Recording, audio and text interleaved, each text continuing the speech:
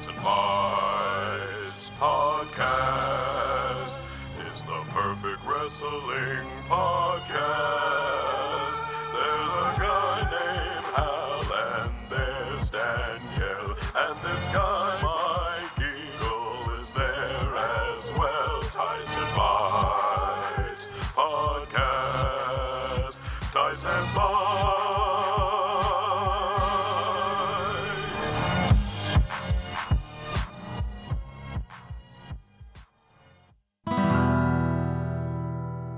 Hello, we are Tights and Fights, the show that discusses wrestling with the sincerity and hilarity that it deserves. And I have just one question for you. No, that's not right. He doesn't ask a question. Forget it. Who wants to walk with Hal and Danielle, motherfuckers? I'm the Hal Lions, Hal Loveland, and I'm joined today by my fellow member of the Nation of Conversation, the Danvasion, Danielle Radford. Yeah, Anything that reminds people of that amazing storyline. I'm very excited for this episode.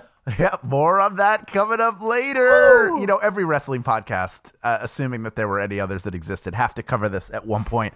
And this is just our time. We drew the long or short straw, depending on who you ask.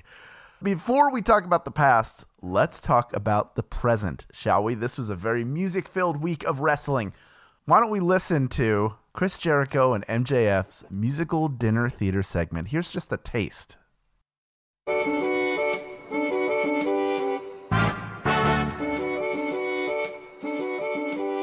Like the wallpaper sticks to the wall, like the seashore clings to the sea, like you'll never get rid of your shadow, Chris, you'll never get rid of me.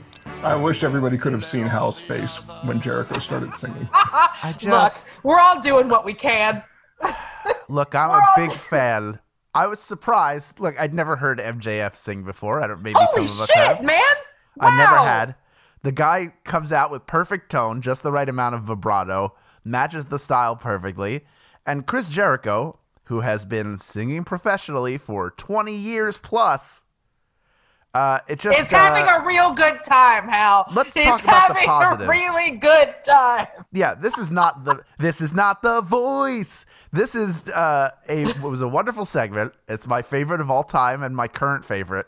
It is my favorite AEW segment, period. It is my favorite AEW segment. It's fucking banana balls crazy, makes zero sense, and yet was the best part of the show in a Dynamite show that, to its credit, was filled with really good matches, some decent character stuff. Eddie Kingston on fire with all of his promos.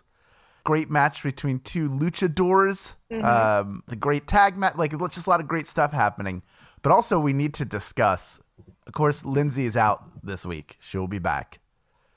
Danielle, that means it falls to you. No.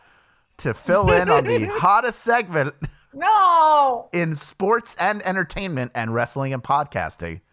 What happened in the AEW women's division? And I think there's something else we need to talk about around women in AEW. I'm really stuck on that that other thing that we need to talk about women in AEW. You want to just go, well, let's just say there was one match. Go ahead now. I mean, everyone knows there was one match. There was a match. There was one match. Of course there was one match. It's AEW.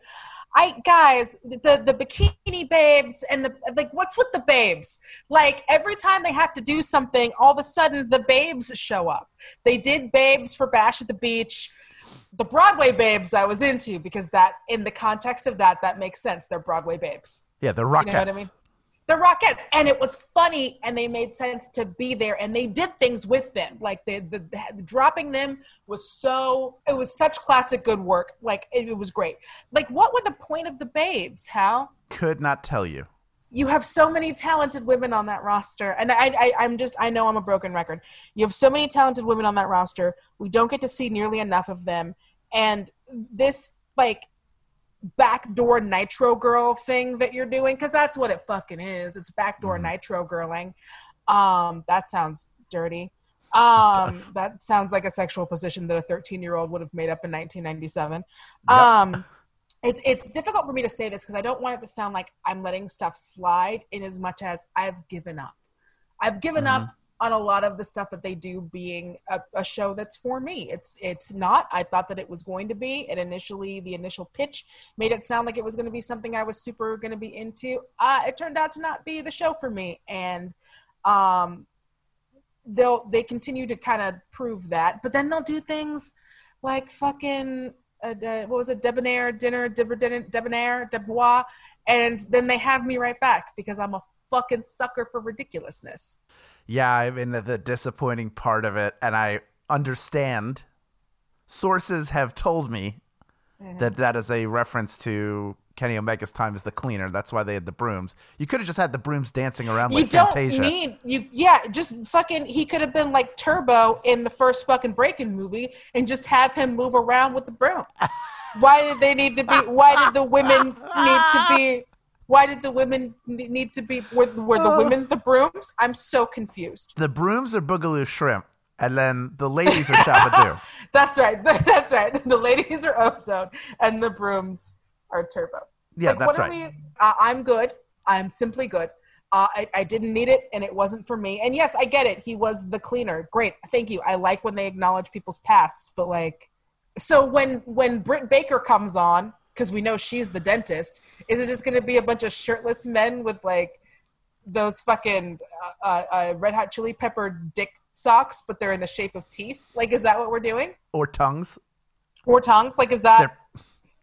Because the penis is the tongue of the crotch. The penis is that? Can we get that fact check, Julian? That the penis is the tongue of the crotch? Yeah, I just checked. It's confirmed. Okay, yeah, forget fact checking it. Can we put that on a T-shirt? Can that be our second piece of merch? Who doesn't want that on a keychain? I definitely need it on a keychain. I'm going to give it to my mom. Hey, Mom, you want to know what I'm up to? Here's the merch from my store. Am I remembering properly that JR did not horn out at the two ladies? I don't remember him horning out, but also sometimes when he starts talking and ladies are around, it just sounds like that signal that used to play that meant TV was over at midnight in my head. You mean the Star Spangled Banner? Yeah. Well, no, because after the Star Spangled Banner, there would be the that noise. That's what happens. It's like, oh, JR, ladies, just a big color block test. Let's move on from AEW. Let's move on from it. Let's talk about NXT, where Kushida got his biggest win ever over Velveteen Dream and Ciampa, and we learned that Pat McAfee might be the guy behind all these assaults on the Undisputed Era. Would make sense, and now he's led Lorcan and Burch to their first ever tag titles over Breezango. First of all, I love Kushida. I've been in love with Kushida. I love what they're doing with Kushida. That's a wait and see one for me. I think I'm at a wait and see with that. What did you think about that?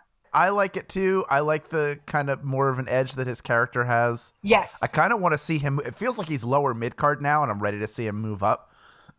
Maybe more into the U.S. title picture, even though that's not done yet. But it feels like that's his next step. I'll tell you what my favorite moment of NXT was after Ember Moon's win, when Dakota Kai came out and kicked her in the head. Not the attack, but afterwards where they got real close and you could hear what she was saying. If you think you can just use me to put yourself back in the spotlight, think again.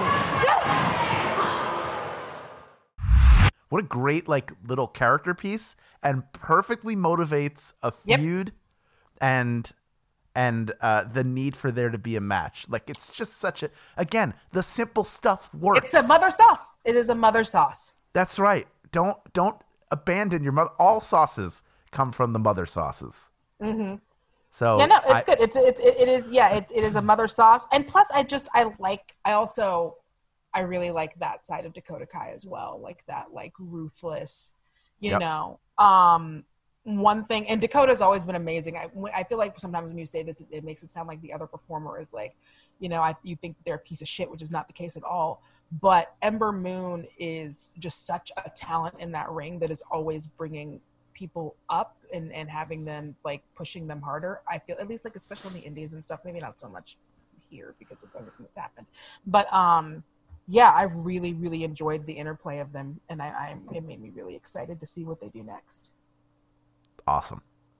Let's talk a little bit about WWE, where the New Day has said they're not broken up. Like I said last week, they're like the Wu-Tang Clan. They're always going to be in the Wu-Tang Clan, no matter what individual projects they have. They are a collective now who are on different brands. And wasn't Big E in the audience? Wasn't he in the Thunderdome audience for the New Day's match on Monday?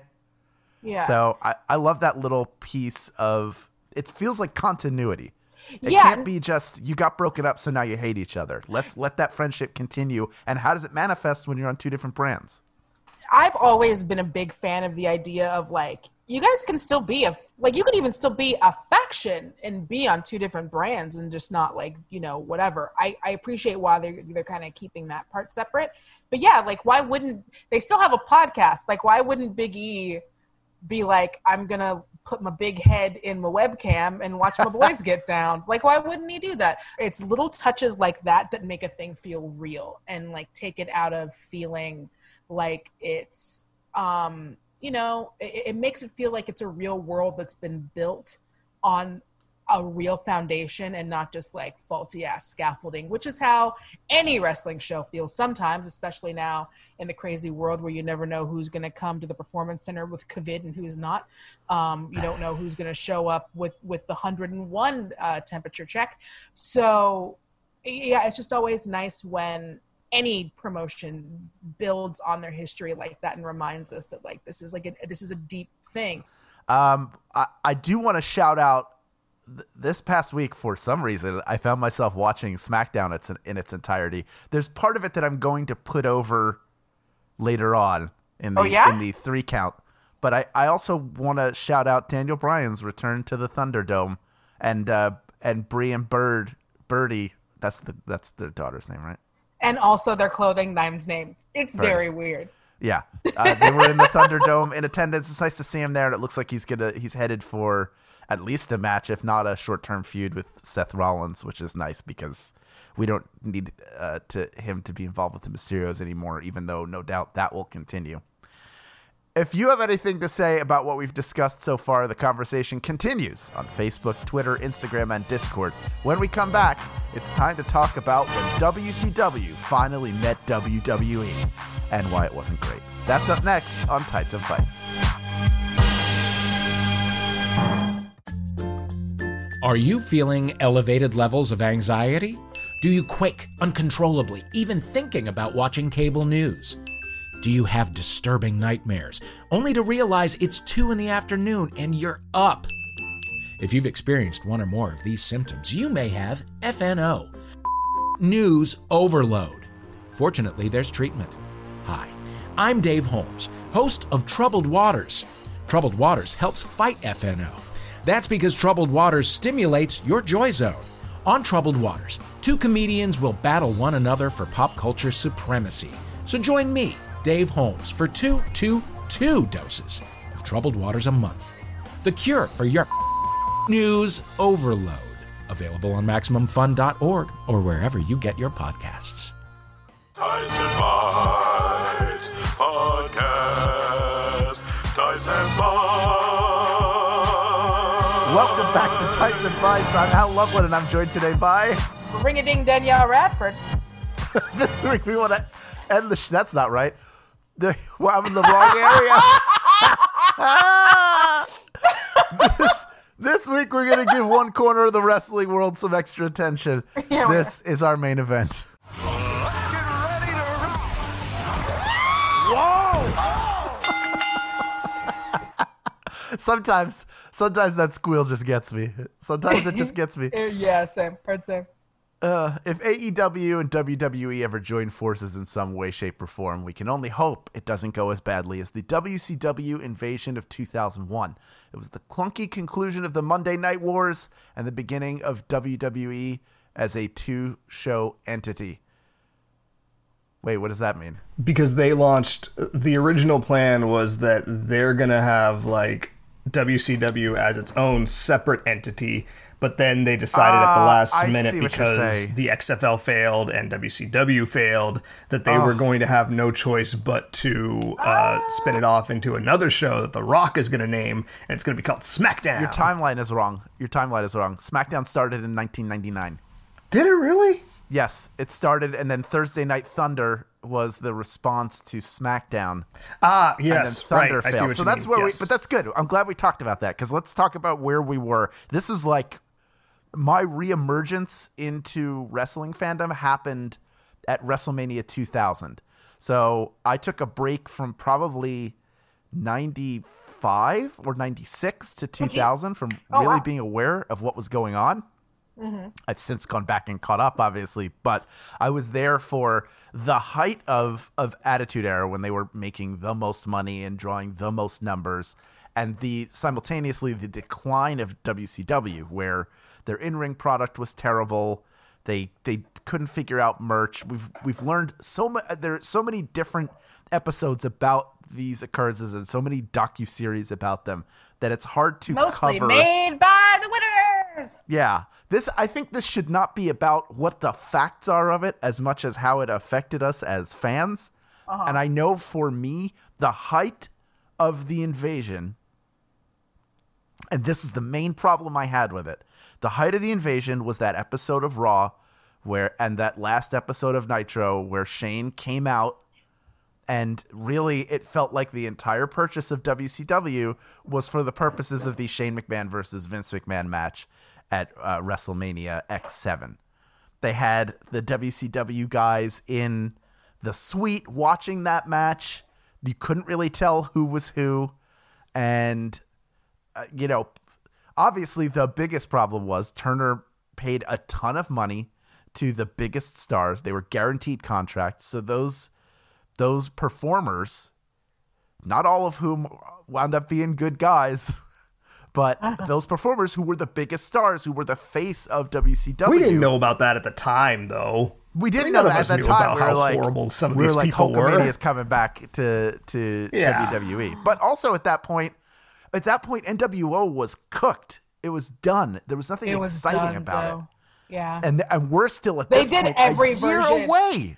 They done every version of NWO that you could. I'm pretty sure, like me and Hal were in NWO at some point. For sure we were. Yeah, we're at that point. We're a year away from the NWO even coming to WWE, and at that point, it's it was so far off the rails. But we thought, as fans, or hoped, not knowing some of this contract situation and thinking maybe WWE buys out some of those contracts, that we would finally get Sting versus Undertaker, both of them in their primes, NWO versus DX. That's the only purpose for doing it. That's the promise of it. Exactly. That's the hope. I mean, the value from a business standpoint, it makes sense to buy them. Really what they got were the archives. And that is the most valuable thing. There's nothing like they got their ring. I think they got some of their rings. They got some of their set. Like that's all garbage. You can part that out and sell it. And the talent who was there, who was under contract, they had to look at and figure out who to keep, who to cut. And they already had a fully stacked roster. So yeah, it would have been like if something when Sega was going downhill, and it was. There was rumors that it was going to get bought by Nintendo, and they were like, "Yeah, we're buying Sega. It's really exciting." Oh no, not Sonic though. You guys aren't getting Sonic. We'll give you. Yeah, it's a shame that Sonic and Knuckles were able to just collect money from Sega because of that faulty contract until it was over, right? Oh, just hanging out. But Yeah, them knees were becoming a problem. So that was good, but. Yeah, so that wound up being a lot of the case in that instance, and so for all of us, the excitement of it was that we were going to get to see these dream matches, and it wound up just not. Yeah, we got pieces of the Invasion before the July pay-per-view of that year, which was called Invasion and had the cross-promotional matches. One was a stalker who was pursuing the Undertaker's wife, Sarah, who turned out to be DDP. Dallas Page! DDP's a stalker! DDP is a stalker! DDP is a sicko that's been stalking the Undertaker's wife! Then Weird. Buff Bagwell, Hugh Morris, Lance Storm, Jindrak, and Palumbo were the tag champs, so they had a crossover match. They unified a lot of titles pretty quickly, basically to get them off of the WCW talent. But the biggest name showed up at the Invasion pay-per-view and attacked Stone Cold Steve Austin with a scissor kick, and that was Booker T. Now, of the people who came over in that initial deal, it's hard to argue. You couldn't you could easily argue that the person who did the best was Booker T. Yeah. Like, no question. He He's built the an entire second career for himself, but he also was a star who, despite the heights he reached in WCW, obviously they didn't like tap into. He got to do a lot more. The guy is hilarious. First of all, like having gotten the chance to meet him and interview him, like just one of the nicest guys, like so nice, so humble, but also like really skilled. He's very skilled comedically at his performing. Like that is an innate.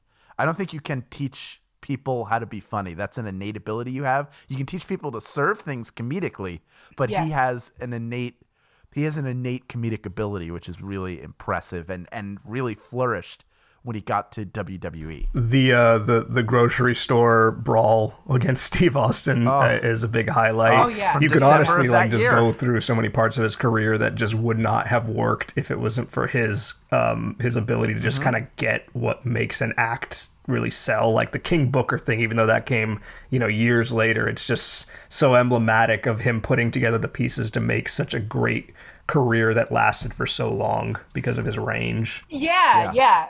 Because out of all of those, because he definitely, I've talked about this. I was like not a WCW girl. So all the people who were not the main people, I didn't know who the fuck these people were. I didn't know who the fuck Booker T was. Yes, I probably should have. I was a child. Go fuck yourself. I love how I'm saying that. Who am I saying that to? No one in our audience would say that. Like, who am I yelling at? But it was definitely like he stood out as someone that I thought he was, by what he did there, I was like, oh, he must be one of the biggest deals in WCW. He must be running everything. Like, that's what I assumed because of how good he was in WWE and the fact that WWE started pushing him so hard. In fact, I thought all of the people that came over for Invasion, I was like, oh, well, it's not like Hogan, but these all must be like the best WCW has to offer. And I was like, well, shit. Now I get it. And I was like, that's why I watch your trash ass show. And it wasn't them. There was a lot of talent, but I was definitely, because the Outsiders had already, like, not the Outsiders, the Lowjacks, the Radicals. The Radicals, they're the new Radicals. Yeah. The You only get what you gives. When they came in, and they were awesome, obviously, and like I didn't know who they were, but I was like, "That's fucking dope." Okay, I get it. And then all these other dudes came in, and I was like, "This is what you guys have been fucking telling me to like go. This is the war. War been won, babies." Because I didn't know anything. Well, Jericho was already over there at that all point. Of, like the big, coolest ones that had like any talent, and that we were always wondering, like, okay, what would happen if they just got some good writing and were given a chance to succeed? Because guys like Nash and Scott Hall just had like carte blanche, just do whatever they wanted, right? Like they could just go out there and they could have just constantly have success. But it was like guys like Eddie and Jericho and even Steve Austin. He was a WCW guy, and they left WCW because they wanted to get a chance to succeed, and they were already over there. There weren't many people that we were kind of wondering what it would be like if they got some of the good writing that WWF guys were getting at the time. Yeah, they'd already moved over, and so I mean, look, WCW had a long history. Steve Austin got injured and then was fired while he was injured. And then like a lot of guys made a pit stop in ECW that helped create some value and interest. So Austin did that. Mick Foley did that. Jericho also did that. So, he had been in ECW and then went to WCW and then went to WWF. That was at a time when they were poaching, like, oh, this guy is being misutilized. Now you've bought the whole company where everybody's been misutilized, but really the entire company's been run poorly for a variety of reasons. It's like I don't give a shit whose fault it is, but when Vince bought it, I just feel like they never. they didn't have much of a toy box to work with in terms of recognizable talent that they could use. But this insistence of pushing this invasion storyline anyway just doesn't, like, you could have pulled off a Hydra within S.H.I.E.L.D. pulling everything down. Like, yeah, we bought it, you're everything here. But they needed the invasion storyline for that match with the McMahon versus McMahon match to put the final, to have Shane get one up on Vince, who had been sort of controlling everything up to that point. Then you bring in ECW, which they had purchased for a very low amount of money, and bought that archive as well. Really, like, the gathering of media is the most significant part of all this. And Stephanie is the leader of ECW. She and Vince are the leader of the Alliance. They tried to turn the second hour of Raw into WCW, where they changed, they brought the logo, they changed the announce teams, and it was a disaster. They did it once, and I remember watching it going, I don't want this. I want more of Raw, because there are a lot of characters there that I'm intensely interested in. Yeah, it essentially became, what if the Harlem Globetrotters just bought the Washington Generals, and now the Washington Generals are going to invade the Harlem Globetrotters? And it's like, well, I've already seen you teabag all these dudes. Like, why do I need to see them invade? You know?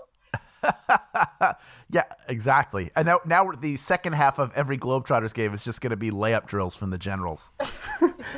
Are you excited my yet? favorite thing that I think just kind of sums this all up was Paul Heyman's comment from his DVD, where he says, what you had with the invasion was a watered-down version of a bad episode of WCW Thunder against the entire WWF.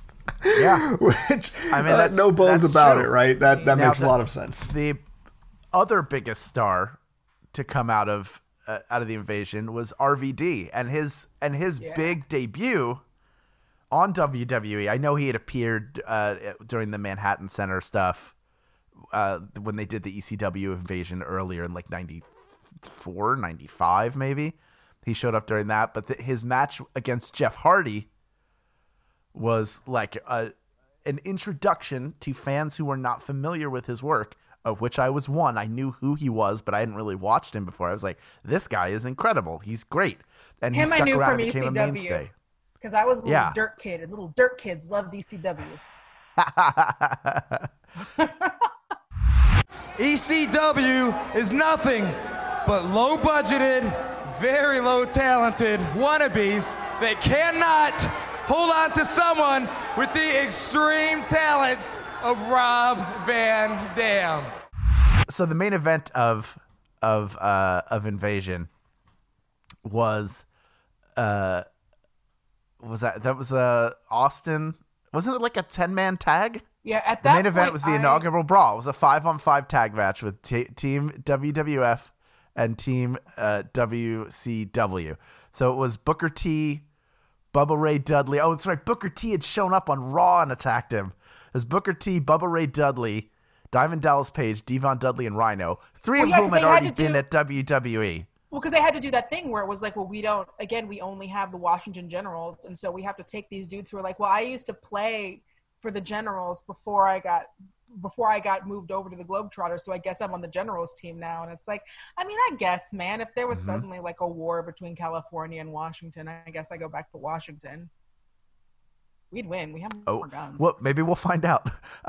Team WWF was Jericho, Kurt Angle, Stone Cold Steve Austin, and The Undertaker, along with Kane. So the Brothers of the Destruction. The Rock, notably absent right now because he's filming The Scorpion King, which will come out later too, at which a younger Hal Lublin will go see in the theater and go, that was a movie I saw. Fun fact, during this time, I forget what date The Rock's return was. It was on a Monday Night Raw, but it was in Philadelphia, Pennsylvania, at what was then, I think, called the First Union Center. And in attendance at that show was a young Hal Lublin.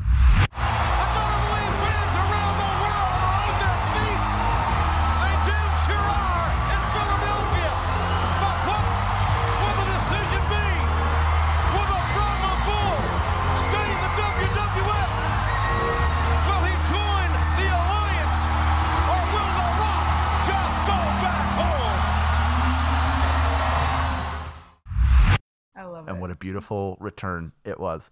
Once he's in the mix, then it starts getting crazy. You have WWE superstars. You have more WWE superstars holding WCW titles than you ever see WCW Yeah, it was fucking weird, right? wrestlers. Yeah, The Rock wins at SummerSlam, wins the WCW title off of Booker T. And the look on his face when he wins it is like he has been handed an alien fresh from an autopsy. Like he's like, what the hell is this thing? What am I even supposed to do with it? What do I do with this? Do I hold it? Do I feed it? But it becomes fodder for a feud between The Rock and Jericho, one of the best feuds of that fall that Yes. I don't think gets talked about enough and was like so well pulled off by those guys. But the main players in all of this are WWF guys, whether they're in the ECW brand or whether they're fighting over the WCW championship. Very few people come out of that. You know, you got Tori Wilson and Stacy Keibler on the women's side who were not really wrestlers and had to sort of learn. And at that time, it wasn't like women's wrestling was that big a deal. Keibler like Mrs. Hancock or something reductive like that? She was Miss Hancock and because anyway. Bill your ass, not you. No. I'm just looking over this. You had Billy Kidman, who beat X-Pac. So you had the Cruiserweight You're Championship not really making a lot of versus the light stars heavyweight. here. Like you're not making stars, which is what an angle like this is a great way to introduce people to new people who are dope. If you're gonna do it that way, like it's a great way to get to show off and give some people more time. And Billy Kidman wanted to climb him like a tree. He's a good-looking guy. All of this sort of culminates, really the culmination in the end. So it starts right before, like the end of February 2001. It ends in November of 2001. So 9 months later, but really 4 months later. Too many fucking Too many months. This is the Survivor Series. This is the big match. Team WWF is The Rock, Undertaker, Kane, Jericho, and Big Show versus the WCW ECW team of RVD, Booker T, Kurt Angle, Shane McMahon, and Steve Austin. When they put together the Invasion team, they have only 2 fucking guys who weren't already working for WWE. Yeah. So they can't they can't even land. Like the plane doesn't even land on the runway. It just sort of drops out of the sky and goes boom, boom, boom. All right, everybody get off.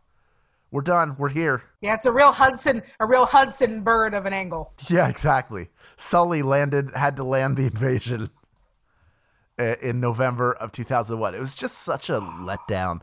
And that was really like the they call it the end of the Attitude Era was sort of X7.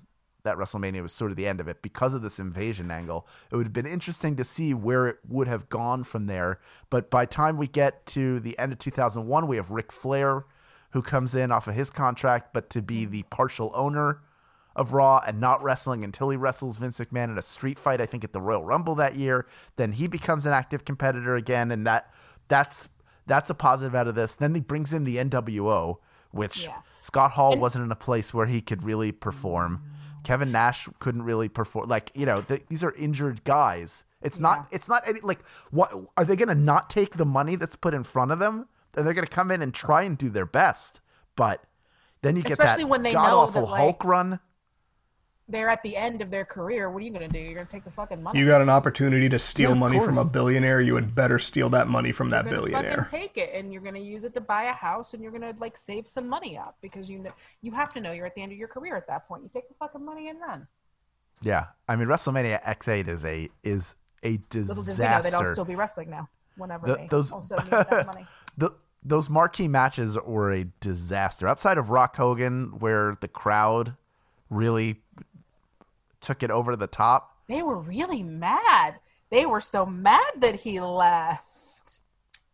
They were so upset. They were so mad at The Rock for going and being successful. Yeah, I was real mad. That would eventually lead to Hollywood, to the Hollywood Rock, which is later 2002, 2003. where he would do his rock concerts. There are like good things that come out of it, but overall, you had like the Un-Americans, Lance Storm. It never really worked, even though the guy was a fantastic wrestler. I liked the Un-Americans a lot. Yeah, and he was never a personality guy. Like, he's not charismatic in that way, and that's okay. Yeah, we need all kinds of different wrestlers, man. That's why we have managers. In that case, he can be the silent kind of slaughterer, where he does I'm the wrestling guy. I do the wrestling. I make the wrestles.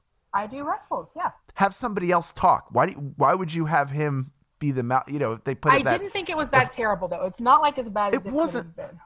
It wasn't, but it was never gonna get. No, not when you had the big heat that you had back then with like where almost everybody on the mic was a slaughterer.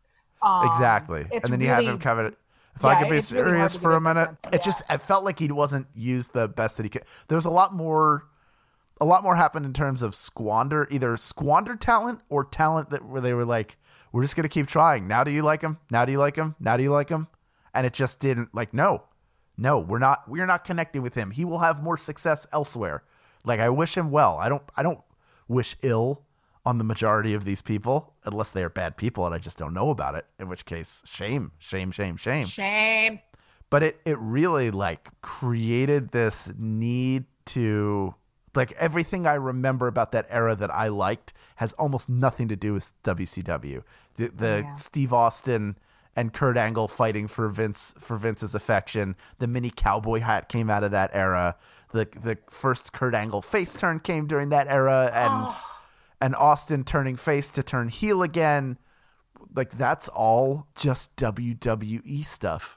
I was never with invested. a big old belt.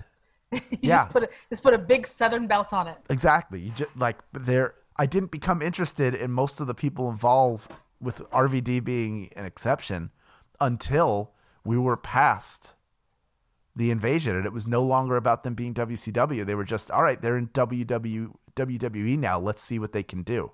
And with very few exceptions. Yeah, I get the thinking on that. Like, okay, well, for so long, the fans have put these two things together, and we have put these two things against each other. So why not capitalize on that? I get it.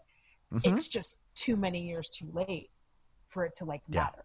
Well, what's funny is that the reason that Vince felt compelled to hotshot it the way he did is, again, because he wanted WCW to be its own television entity. He wanted it to be its own TV show. But that's why he felt like he needed to tie it into the whole McMahon storyline with Shane and Stephanie getting involved. Yeah. But what I think is funny is that if he had waited 1 year, he probably could have gotten all those people like Nash and Hogan and Scott Hall and Ric Flair to all kind of join in on this and actually give it some actual WCW credence. And you could have had those guys like, you know, like those less talented, or not less talented, but maybe less experienced guys kind of do the wrestling. Even if Nash was actually still too weak to wrestle, you still could have had those guys be like the face of WCW, like he ended up making Shane try to fit that role, and maybe it would have turned out a little bit better. But yeah, there's a lot that could have been done, but they didn't do it, and it's disappointing and it's sad. But we're not there anymore. None of those, they can't hurt you anymore. None of them can hurt you anymore. How? Yeah. I had that dream again. Don't worry, they can't hurt you now. You just dreamed Sean Stasiak. He's not actually there. Meat's nowhere nearby. But what about Billy and Chuck? They're in the kitchen. Oh, no. They live with us now. Sorry. And then you hear you look so good to me. Oh, good Lord. Oh, early to mid 2000s wrestling. Why were you? If you've got any thoughts on what we've discussed, connect with us on Facebook, Twitter, Instagram, and Discord via the links in our show notes. We'll be back after this with some things from the wrestling world that you should know about. This is Tights and Fights. Strange planets, curious technology, and a fantastic vision of the distant future. featuring Martin Starr, So we're going on day 14. Shuttle still hasn't come. Aparna Nancherla, The security system provides you with emotional security. You do the rest. Echo Kellum, Can you disconnect me or not? Hari Kondabolu. I'm staying. From Hitchhiker's Guide to the Galaxy, Jeffrey McGivern. Could you play Cyndi Lauper's Girls Just Want to Have Fun? It's The Outer Reach. Stories from Beyond. Now available for free at MaximumFun.org or anywhere you listen. Tights and Fights Podcast. Tights and Fights. Welcome back to Tights and Fights. I'm Hal Lublin, and I'm joined today by Danielle Radford. This week, we want to end the show by sharing some of the joy of wrestling with you. This is the 3 count.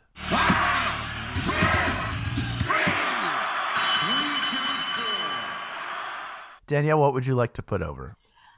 I'm just putting over Naomi once again going viral because she's fucking dope, which will mean nothing for her career.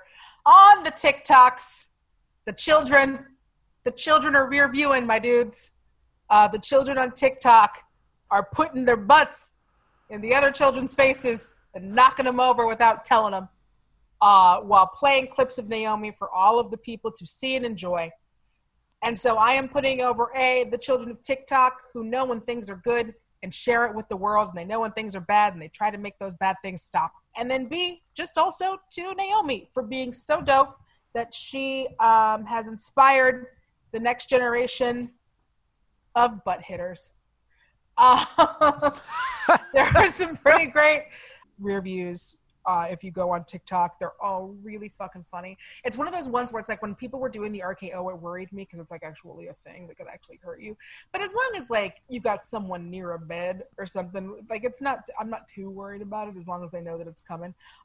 So it's been all fun without Nana Danielle worrying that someone's going to break their neck for doing from home what you're not do from. Sure. I can't talk today. It's fine. Yeah. I want to put over, as I promised, something from Friday Night SmackDown. In particular, after the main event in which Roman Reigns beat Braun Strowman and then started pummeling him with a chair while talking to Jey Uso, right? Isn't Jey who he's wrestling? See how I remember which twin he's wrestling? I did a very good job. Yeah. You did a very good job. Just the entire... everything Roman says, that whole segment. You play any part of it you want, Julian. It's all fucking gold.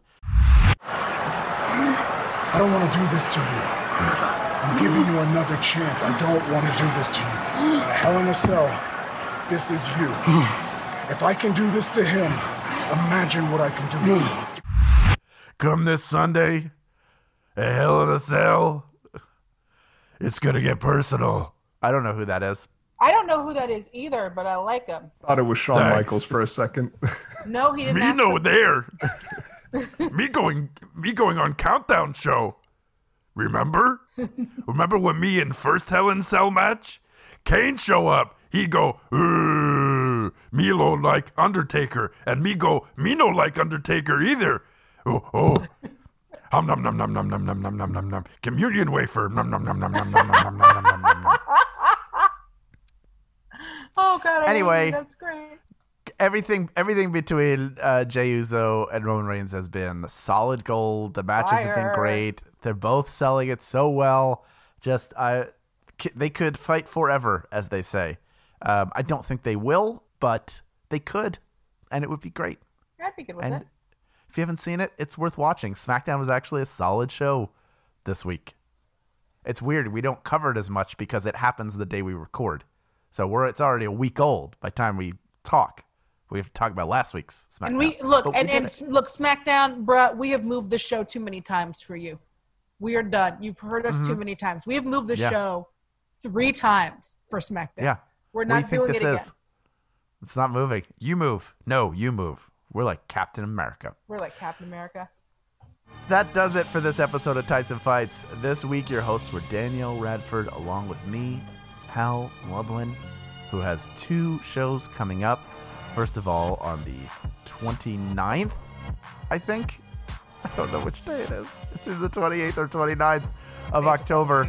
The my favorite touring show I've ever done with Welcome to Night Vale, Ghost Stories, will be streaming. You can watch it, get a ticket. You can find all of this, by the way, on my Twitter. Also, the Thrilling Adventure Hour is doing a Halloween Beyond Belief from all of our collective homes.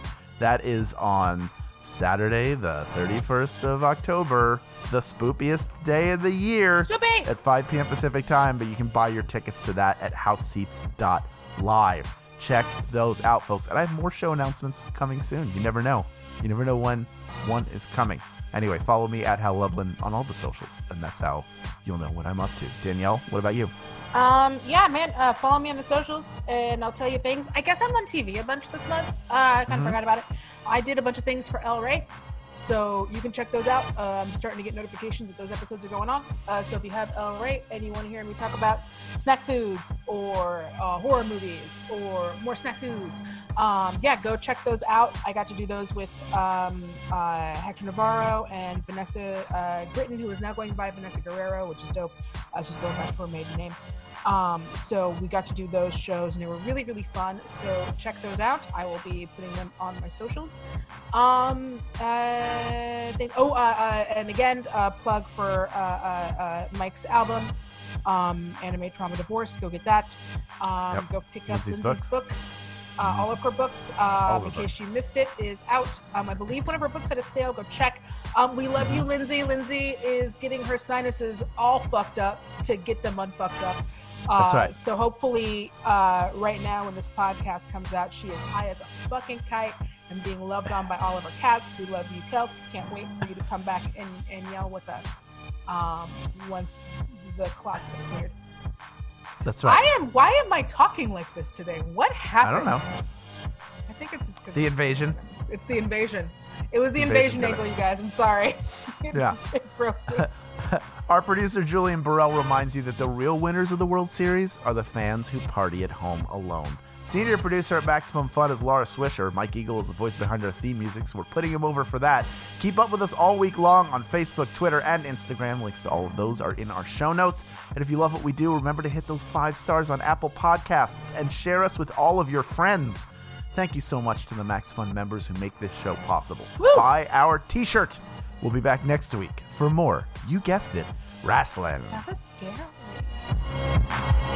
Ties and Bites Podcast. Ties and Bites.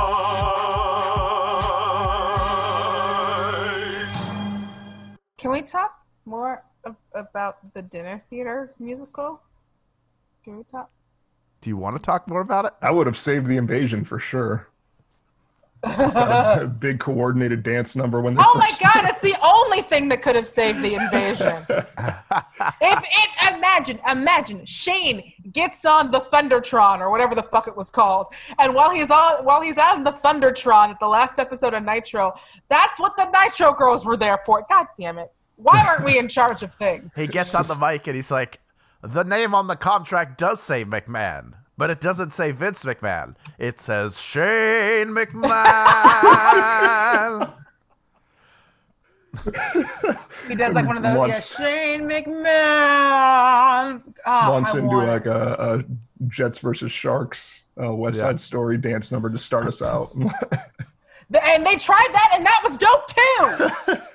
Do you want to know what's playing at Daytona promo. Beach? I'll tell you what's playing at Daytona Beach. A guy who's going to sit on his contract for 3 years against the guy who's going to show up at Invasion. That's what's playing at Daytona Beach. What's happening outside? I'll tell you what's happening outside. A guy who wears face paint that's going to disappear and go to TNA for a while, then disappear, and then come to WWE but get injured by Seth Rollins on a buckle bomb, and we'll never know what it would have been like if he had wrestled against The Undertaker. That's what's happening outside. I love you so much, Al. What's happening all over? I'll tell you what's happening all over.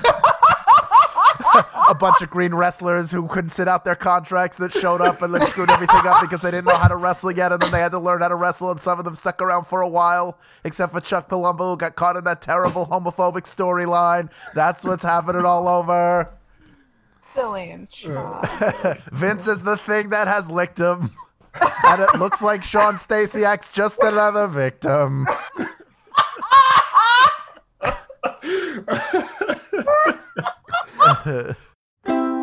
MaximumFun.org. Comedy and culture. Artist owned. Audience supported.